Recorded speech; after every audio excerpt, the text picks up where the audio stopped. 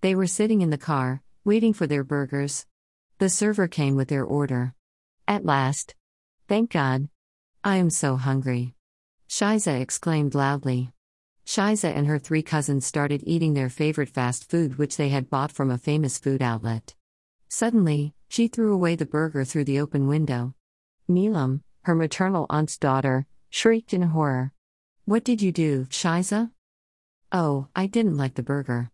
I will eat something else. So, you threw the burger? So what? What's the big deal? Neelam could not utter a single word in shock. Shiza rolled her eyes in annoyance and turned her head to look out the window. A child was sitting there on the road and eating something fast. Like a starving person. He was dirty all over. His face had not seen the water in months. Her burger was gone.